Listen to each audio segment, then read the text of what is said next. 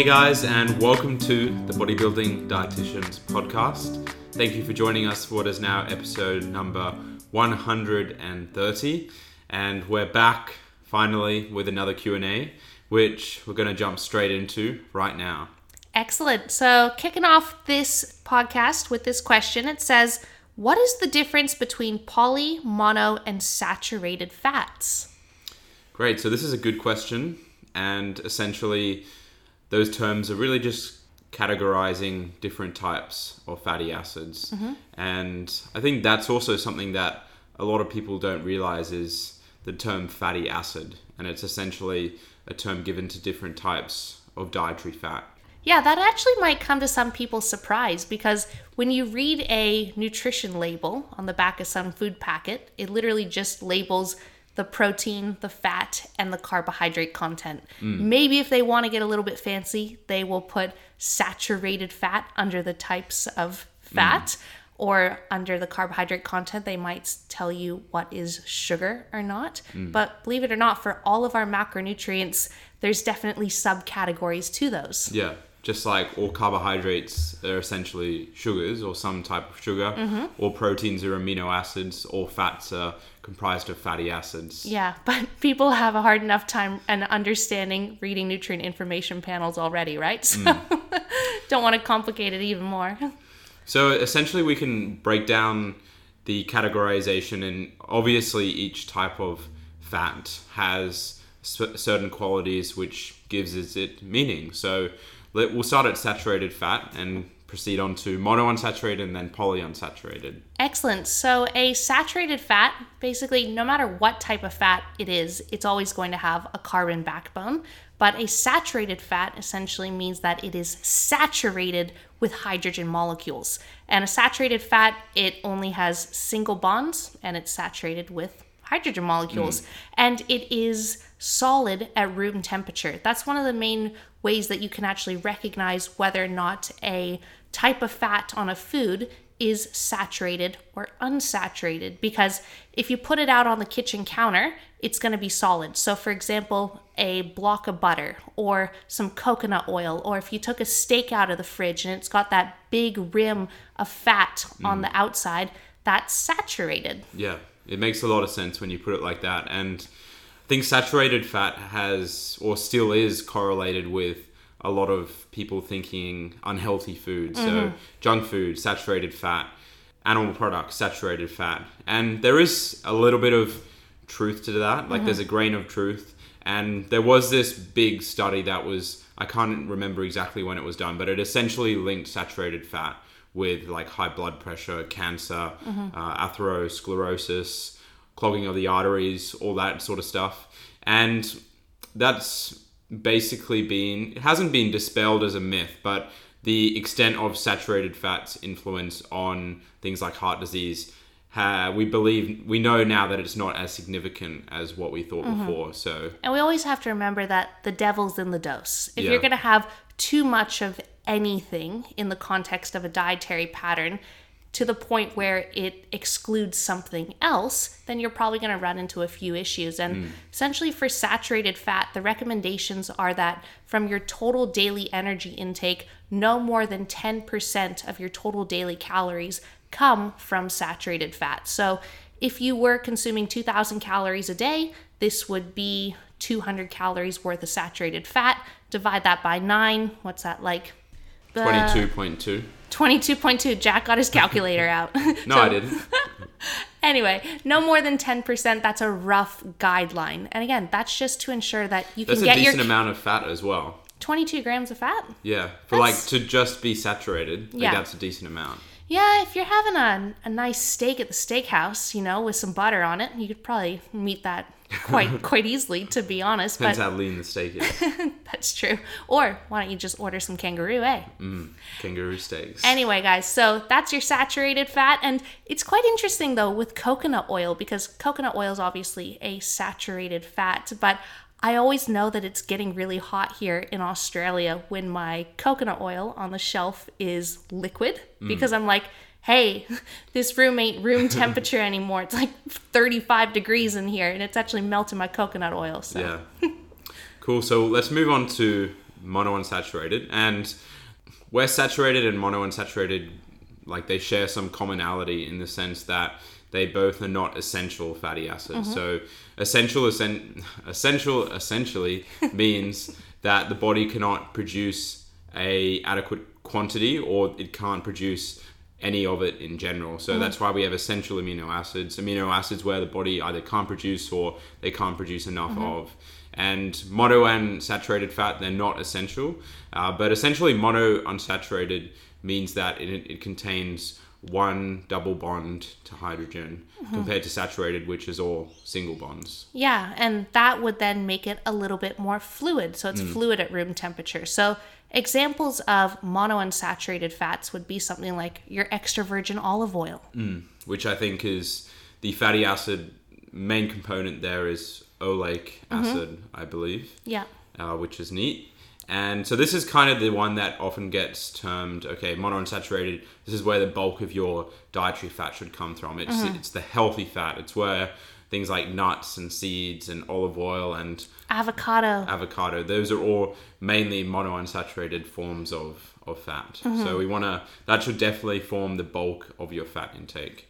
Yeah, and there's just a lot of literature linking these different types of fatty acids, particularly to cardiovascular health. So generally, someone consuming a diet that is proportionally higher in mono and polyunsaturated fats, which we'll get to soon, generally has better health outcomes and better cardiovascular health and better overall health compared to if they were consuming a high amount of saturated fats. And definitely just being fluid at room temperature, I truly believe that the actual structure of the fatty acid itself does help, obviously, in terms of It would make more sense that if, like, coconut oil is solid, it would clog the arteries faster because it's solid, right? Something along those lines. I guess if you want to think about it like that, but pretty sure our biochemistry teacher would just be shaking his head. But I think that also another key point to that is we have to think about the types of foods that these fatty acids are coming from. So, for example, if you're consuming avocado and you're consuming olive oil and you're consuming nuts and seeds, all of the trace micronutrients that come with these foods alongside those fats, those would be playing in with your health status as well. Yeah, totally. And it's another big misconception I often hear, and I'm sure you hear as well, that people are like, fat is bad. And the more fat you eat, the worse it is. Like, it's some sort of toxin or it's bad for the body. But the dose of, or the amount of dietary fat you consume is not correlated with the health outcome. It's more so the quality of the fat that you consume, and also your total energy intake, your body fat, your exercise, your sleep, all those other lifestyle factors. So, and just your dietary pattern as a whole. Again, like, too much of anything, one, you're probably going to land yourself in a large calorie surplus, which like just having excessive amounts of body fat on you per se, just from having extra calories, not necessarily just because you had additional dietary fat, if you get what I mean. You're going to run into some issues there. But again, if you have too much of something in a diet, it's going to have to replace something else that would also provide other benefits. Cool. Well, let's move on to polyunsaturated fat. So polyunsaturated fat, unlike monounsaturated fat, because monounsaturated, mono meaning one, which means it has that one double bond. Poly means multiple. So you can have anywhere between like 2 to 6 double bonds in a fatty acid chain. And polyunsaturated fats, these are the ones that are considered essential. And the two main polyunsaturated fats are what we call omega-3 and omega-6 fatty acids. So these are going to have anywhere between 2 to 6 bonds in that fatty acid chain. And also they are also going to be fluid at room temperature as well. So and I'm pretty sure the omega, like the actual 3 versus 6, that's where it is double bonded to the end of the chain, not the start of the chain. I remember that from chemistry. Yeah, that must have been like a multiple choice question, right? Yeah, probably. Something I memorized. And so, as Hira said, these are the essential types of fatty acids. And these are the ones we often correlate with, okay, that's why you need to take fish oils, because those contain omega-3s. And like, essentially, they're essential. Yeah, to quote Jack. And essentially the ratio of omega-3 to omega-6, it should be around 1 to 6. But in fact, at the moment, due to people's current dietary patterns, it's more so 1 to 20, which is not good. It's way out of scale. Hey guys, just a reminder that we offer coaching services, which you can find on our website by searching The Bodybuilding Dietitians on Google or via the show notes below. We coach anyone with a health and fitness related goal. Yeah, so, and the reason for that is that obviously we want to be promoting more of an anti-inflammatory diet. And an anti-inflammatory diet is going to include more fruits and vegetables, and also these different types of fatty acids, which include more mono and polyunsaturated fats. However, a lot of the food that's consumed right now in the Western culture is highly processed, and it does contain a lot of these omega-6 polyunsaturated fats. So these would be coming from highly processed items like, let's say, some potato chips or fast food, particularly because a lot of fast food is deep fried in vegetable oils, which have generally pretty high omega-6 to omega-3 ratios, unfortunately. So these more processed items, and they're just promoting more inflammation in the diet. So there, it is out of balance there, but essentially, I love using that word when we're talking about essential nutrients. Omega-3 sources of fat, these are really going to come from your fatty fish, because fatty fish in their natural diet will be consuming plenty of algae. And by eating a diet full of algae, they are going to have omega-3 fatty acids. So this is your things like wild-caught salmon and barramundi and mackerel and even some fatty tuna, whatever sort of fatty fish that you would be consuming. But you can also get omega-3 fatty acids through plants as well. So things like chia seeds and walnuts and hemp seeds. However, although these are omega-3 fatty acids, they are in a different form. So they're in the ALA form rather than DHA or EPA, and unfortunately just the conversion rate of ALA to DHA or EPA isn't all that great in the body. So it's recommended that if you aren't consuming fatty sources of fish from actual like wild caught sources, because we've touched on in previous podcasts before that if you are consuming a diet that's high in farmed fish, it's questionable whether or not it actually has a good ratio of omega-3 to omega-6. And they've even done some studies where because of the diets they're feeding these fish, like they're feeding the fish corn, they actually end up with having higher levels of omega-6 than omega-3. So there's just a big red question mark on that one. Yeah. So you're better off just not eating fish at the moment if it's farmed, or just eating it for taste. Yeah. And even as you and I, that's something that we've definitely changed our stance on over the years, because we generally do always take a food first approach, but we're really under the impression now where it's like for omega-3 fatty acids, man, like probably just to cover your bases, you should be consuming an algae oil supplement or a high quality fish oil supplement. Yeah. Unless you go to the lake and catch it yourself, or you buy exclusively fresh fish from the market or something, it's likely that it will be farmed. Oh, and this actually reminds me, really interesting. So we had this nutrition lecture back in uni called Michael Leverett, and in one of our very first nutrition lectures, Jack, I remember him talking about omega-3s and polyunsaturated fats in fish, and he raised the question of, have any of you guys ever thought why a farm animal, for example, a cow or a pig, has a higher ratio of saturated fat compared to an animal like a fish, which has a higher ratio of polyunsaturated fat? Everyone's like, right? Because we were like all 17-year-olds in one of our very first ever nutrition courses at uni.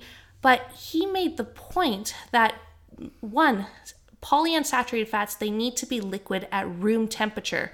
But think about a fish, like a fish in the Arctic, or a fish just out in the ocean in general. It's pretty cold, right? It's colder than what it is out if you're on a farm out in the sun. So he raised the point that fish have a higher ratio of polyunsaturated fats because they need to be fluid in nature. They can't be saturated and they can't be really rigid while they're trying to swim through the water. Makes sense. Yeah, I thought that was so interesting. Yeah, so there you go. That's why your fish has more. But we know that fish get their polyunsaturated fats through their diet, though. Yeah. So I know, but what I'm trying to say is that perhaps from an evolutionary standpoint, that's why perhaps algae has more omega-3s, because they need the sea creatures to be able to swim and move through the cold water. Very cool. Yes, it's very interesting. All these things are interlinked, my friends. Anyway, but that's the difference between saturated, monounsaturated, and polyunsaturated fatty acids. Okay, so right now we're going to move on to another nutrition question. So this one says, even if casein is recommended at night, does it matter what time of the day that you have it? No. No? No. Should we expand on why that's a no? Yes. So I think it's purely just a marketing sort of thing, where casein, it's that slow release thing. Have it at night. It'll give you MPS throughout the whole night. You'll get bigger as you sleep, all that kind of stuff. Spike your growth hormone while you're at it. And it's essentially just like having yogurt. Like yogurt, the main source of protein or main type of protein in yogurt is casein. And it's like, should you only have yogurt at night? No, you can have yogurt whenever you want. Yeah. And I think I guess the only argument potentially for when you should have or should not have casein is that it is slightly slower digesting. But in the scheme of things, I wouldn't say that particularly matters either. Yeah. Like, we're talking about very small details here. And I understand that there's definitely merit in the question, because we even learned about this in our very first years of sports nutrition. You know, they'd put up that graph and they'd say, so we did this study where we had some fasted subjects and we gave some of them a casein protein shake and some of them a whey protein shake. And then they measured MPS over time and digestion over time. And they found that these individuals, they were able to digest whey protein faster than they were able to digest casein protein very initially. So that we're talking about like in the first anywhere probably between 30 minutes to 4 hours sort of thing. But after that, it all balanced out. Yeah.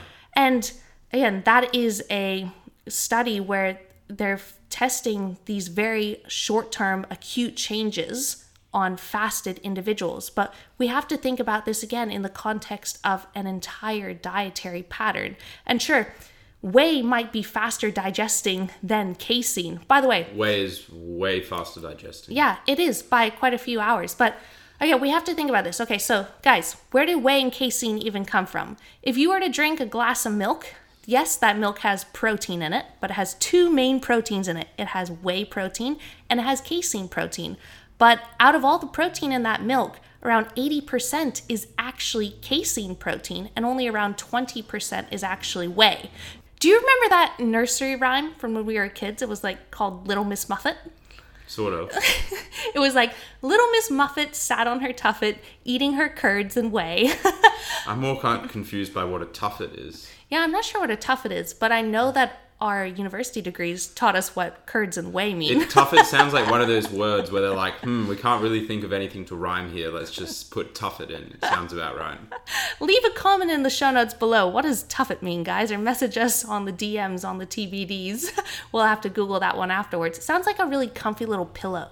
A little tuffet. Sounds nice. Anyway, curds and whey. Curds refers to the casein curds, because casein, it curdles and it coagulates. And then whey, away with the whey. So like if you're making cheese, or cottage cheese would be a good example. So when they're actually making cottage cheese, that's predominantly just casein protein, because it's the curds from the milk protein, and then they skim the rest of the whey away. And the fat. And the fat too. Yeah, but interestingly, so casein actually binds to the calcium molecule. So if you're actually consuming casein protein powder, casein is actually a phenomenal source of calcium. So like our casein that we buy from VPA Australia, it doesn't even have added calcium to it. It's like 530 milligrams per 30 gram scoop. That's almost 2 glasses of milk. Well, it's half your daily calcium intake. Yeah, it's amazing, man. Get amongst it. I think something we can finish on as well for this question is that I think a lot of people don't realize that casein is not soluble, whereas whey is soluble. So that's why when you I don't know how many people have casein shakes, but when you try and mix it with water, it doesn't really mix that well. Whereas, that's why you mix it with a little bit of water and a little spoon, and it's like a casein pudding. Yes. I think many companies have used that exact thing, haven't they? Casein custards. Yes, that's right. And then the whey, it's all like watery. Yeah, it's very soluble. Yeah. Hey guys, just a reminder that we post regular informative content on both our Instagram and YouTube channel. So make sure to go over to those platforms and search The Bodybuilding Dietitians. See you there. But anyway guys, to answer the question, essentially, no, you don't only have to reserve your casein for at nighttime because it's going to be a slow release protein. And you don't only have to consume whey protein after workout because it's a fast digesting protein. Again, especially if you're only training once a day. Yeah, and I also think it stems as well from when people initially thought there was that anabolic window following a workout. You know, you do your last rep on a bicep curl, and then you're like, okay, I've only got 30 minutes in order to spike my MPS and get a protein shake in me. Otherwise, that workout was a complete waste of time. Turns out that it's not so much a 30-minute anabolic window. It's more of like a 4 to 6 hour barn door. So you've got a good amount of time. And also, in these studies, it shows that, whey, it's on a fasted stomach, it's digested within like 30 minutes. Casein probably takes anywhere between like 2 to 4 hours. But considering that your pre and your post-workout meal, your peri-workout meals should be within 4 to 6 hours of one another, man, you tick that box. You know, you could have some yogurt, some milk, some casein, whatever you like pre or post-workout. You're still going to be recovering over time, stimulating muscle protein synthesis over time. If you had to choose one or the other though, like ultimately you would choose whey. Like no, I choose casein. No, if taste wasn't a factor and like enjoyability or and nice cream texture. Yeah, like if all of that was out the window, then like if you had to choose which one was more optimal in terms of muscle protein synthesis following a workout, you probably would. You would choose whey. No, I would argue not. Only if you were consuming it in isolation. Because everything else that you'd consume with it in that meal, like let's say you made a protein cake with some whey protein, whether or not you're even consuming wholemeal flour or white flour, you'd have a banana there as well, you'd have some peanut butter, all of these other macronutrients and foods, we know that would slow down the digestion too. It's not like the whey just gets away from all the other, sorry, pardon these whey puns. You know, it's not like it just gets digested and then everything else is left in the stomach. Like that all slows it down. I would say it would still be faster than the casein, but anyway. In the grand scheme of things, would it matter? No. Having a bit of argument over protein powders here. Cool, well, let's move on to the next question. Okay, so this next question, it's essentially saying that this girl, she said that she's a foodie and she likes to reserve a lot of her calories for quote-unquote junk foods and more highly processed foods. But she's wondering if she were to replace these more highly processed foods with more nutritious foods. So, for example, replacing some potato chips for some broccoli, would she have a better body composition? It's a very interesting question because I feel like this is where a lot of disordered eating originates from. Yeah. And it's where disordered eating for me originated from as well. When I first started realizing that you could like track calories, I was umming and ahhing every single day about, what if I could just eat all of this stuff and just as long as it hit my macros, I'll be fine. I remember like doing multiple deep dives on like bodybuilding.com and forums trying to find the answer to this question. And ultimately, I think talking about body composition in relation to this is kind of missing the forest for the trees because your nutrition and your health should be kind of more of a priority first to body composition, at least in my opinion. So you should have that foundation of the 5 food groups, unless you have allergies, intolerances, or certain dislikes, or ethics, so like veganism or vegetarian. But you should be hitting those fundamentals. So fruit and veg, whole grains, dairy, calcium, all that sort of stuff. And what if you can fit other stuff on top of that, then no, I don't think it's going to be changing your body composition whatsoever. But if you are kind of ignoring those food groups and literally just having processed food and not really caring too much about the food group discrimination, then yeah, I would say it would affect your body composition due to a number of reasons. Because body composition isn't just like how you look, like how much muscle versus how much fat you have. It's also about what about your skin quality, what about inflammation, like pro-inflammatory foods are going to make you look vastly different than anti-inflammatory foods. Yeah. And not just the look, but what's going on the inside. So you put it there really well. So focus on obviously being healthy and well-nourished first. And once you tick a lot of those boxes, boy, having a positive body composition, it almost just comes secondary to that. But plus, we got to remember that all the quote-unquote healthy foods, they're all really low calorie. Yeah. So it's very easy to fit them in as a bare minimum. Yeah. And I think that's also where it stems from having like 80% whole foods, 20% more discretionary items in a diet. But essentially, you do need to tick those big boxes of ensuring that you are meeting all of your essential micronutrient requirements and that you are well nourished. And then if you have additional energy to spare, you don't necessarily get extra brownie points for eating extra micronutrients. We all know that. So that's where you could perhaps fit in a bit more of those discretionary items too. But again, it's that balancing act. If you aren't well nourished and you are running into micronutrient deficiencies, that's going to tie into your energy levels. So for example, if you're not meeting your iron requirements and you have low ferritin levels, you're probably going to find that you're pretty lethargic and you don't have much energy. If you don't have much energy and you're pretty lethargic, you're probably not going to be very inclined to get outside and go for walks, go to the gym, get a good workout in, and all of that bleeds into not being able to positively change your body composition. And then also on the flip side too, if you're consuming a lot of processed items that are very pro-inflammatory, then that's not necessarily going to do a great deal for you in terms of muscular recovery. And also it's going to potentially influence your insulin sensitivity as well. And you might have a bit of an issue with obviously body fat distribution. Yeah. At the same time, like, we're not demonizing those other food choices because you just have to take a look at my diet. Like, I'm purposely having to lower my fiber intake. As a result of that, I'm having more processed and refined foods. But believe it or not, the dietitian over here, some of his morning fruit has been replaced for Fruit Loops. Yes. And as a result of that, like, I'm still prioritizing, still getting in like around 500 plus grams of veg per day, still getting in over 300 grams of fruit. The hardest part for me at the moment, like, I'm still getting dairy, lean protein sources, dietary fat diversity.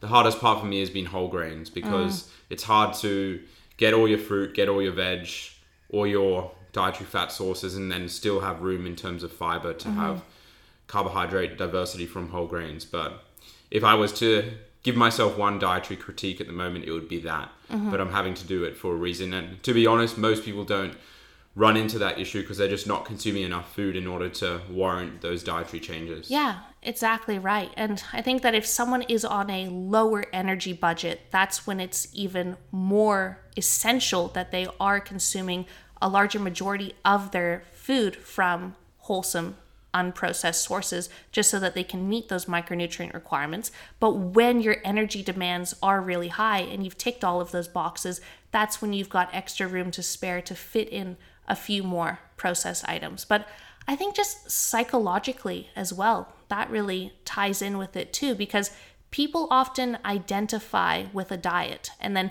if someone identifies with a certain dietary pattern, that kind of bleeds into how they identify as a person and also their lifestyle choices as well. So if someone identifies as someone who chooses to go to the fruit market and buy a bunch of fresh produce rather than getting Uber Eats every single night, then it's likely that they're also going to be... Uber Eats could come from the fruit market.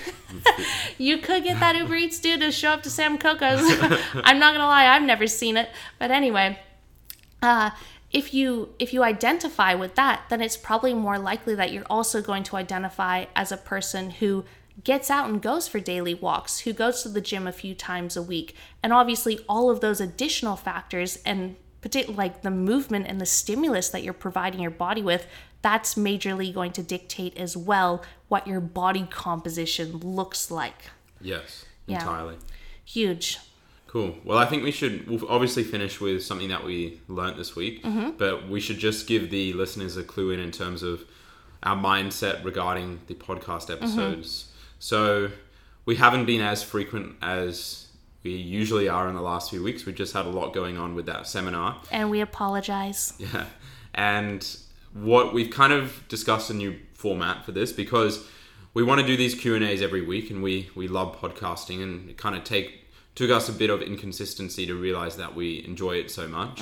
So we want to do the Q&As every week, but we just don't think the frequency with the road to 2023 is as necessary, because the reality with the off season is that it's quite monotonous at times.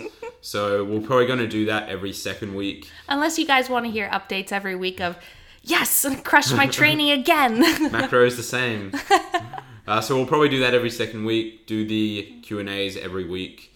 And we want to try and throw in a few more exciting episodes here and there. But I think particularly me, out of us two, I'm very big on analytics. So if the analytics show a particular trend, then I'm going to go for that. And unfortunately, that last episode we did where we kind of just went haywire and discussed a lot of different questions about ourselves and about car engines and how they work. I'm sorry you guys didn't like it, but we had some fun. Yeah, so even though that episode didn't perform the best, like we'll probably maybe throw in one of those occasionally just because it's fun. Yeah, and let us know as well, guys. Like, do you want to hear from more than just Jack and Tiara? Like, let us know if you'd potentially like us to get on any guests in the future and who you would like us to interview as well. Like, who do you think would be appropriate to get on for this podcast channel? Yeah. You know what I wish podcasts had, especially Apple and Spotify, is they had like a comment section. Yeah. That would be, because like we ask these questions and people have to go, I got to go into Instagram and then I got to message them. Like, I'm sure a lot of people would actually, more people would reply if that was the case, but unfortunately it's not. It's only a matter of time, I think. Yeah, that would be really neat for sure. But anyway, guys, that is our plan for now. But what we'll finish on is one thing that we learned this week. I'll let you go first. Okay. All right, so I learned this thing on a podcast. You know that we love the Dr. Carl podcast on Triple J. And Science with Dr. Carl. Science with Dr. Carl. And Jack, have you heard people pose the question of, would you get more wet if you were to walk in the rain? Yes. Or run in the rain? I've seen it done on Mythbusters. Oh, so they did it on Mythbusters. Yeah. Okay, cool. Well, this guy posed this question to Dr. Carl, and I've always thought about this too. And like, apparently I would say that you'd get less wet if you walk. Really? Yes, because if you're running into the rain, that would only make sense. That's the theory. People are like, sure, you're moving faster, but you're like running into the raindrops. But anyway, I guess they did this on Mythbusters or probably in some other sort of study. But it does turn out that you will get less wet if you run through the rain, because obviously you are exposing yourself to less time in the wet. However, wet environment. But your risk of getting injured and slipping and falling and hurting yourself significantly increases if you run through the rain compared to walk. So, a bit of a trade-off there, guys. Yeah. Would you rather have I would walk, probably. Wet sweater or a broken arm? Or you could just choose in between. Instead of walking, you could power walk. Bruh, just responsibly jog. Or just pack an umbrella. Yes. Anyway, Jack, what did you learn? I learned how to create a GIF. And I did that on Canva. And this is related to a post that we're posting tonight for TBD. It's our first proper reel over on TBD. We've done one before. So I said first proper reel. Oh, what? That was improper? Yeah, it just wasn't. It was just like throwing a few things together. This one, like, it's This one has GIFs, bruh. This one has it's GIFs. Legit. Has a scene from a movie, Gladiator. So if that doesn't spark your interest, it's about supplements too. Bro, what's not to love? GIF, Gladiator, Joaquin, is that how you pronounce it? You wouldn't know, but Joaquin Phoenix or whatever his name is. Looks like you don't know either. Well, I know how to spell it, just not how to say it. The actor of the Joker. Okay. That movie you didn't like. Yeah, that wasn't very good. It's like, just get to the point, man. Yeah, so anyway, that reel's coming up on TBD tonight, so by the time you listen to this, that'll be out. Please, if you like reels and you like supplements and Gladiator, then feel free to check it out. Excellent. Well, but I'd learned how to make a GIF on Canva. So was it difficult? The hardest thing about GIFs is centering it. So because a GIF just runs through the image quickly. So it runs through all 3 images. So you can imagine if you don't center it, then one photo is gonna be off to the left and then off to the right, and then it will look really weird. Yeah, Tara's gonna just be hopping all around the infographic. Exactly. That's what you don't want. So the hardest part is making all the images the same size and centering it. But then you just have to combine them all. Yeah. But, yeah. You made it. You got it done. Yes. I just got to write that caption. Yep. All right, guys. Well, thanks so much for tuning in. And if you enjoyed this, please remember to take a screenshot, post it to your Instagram stories, tag Jack, tag myself, tag TBD. If you're feeling kind, please feel free to leave us a 5-star review on the iTunes podcast app or wherever you're listening, and potentially write us a review too. And we'll catch you for our next episode.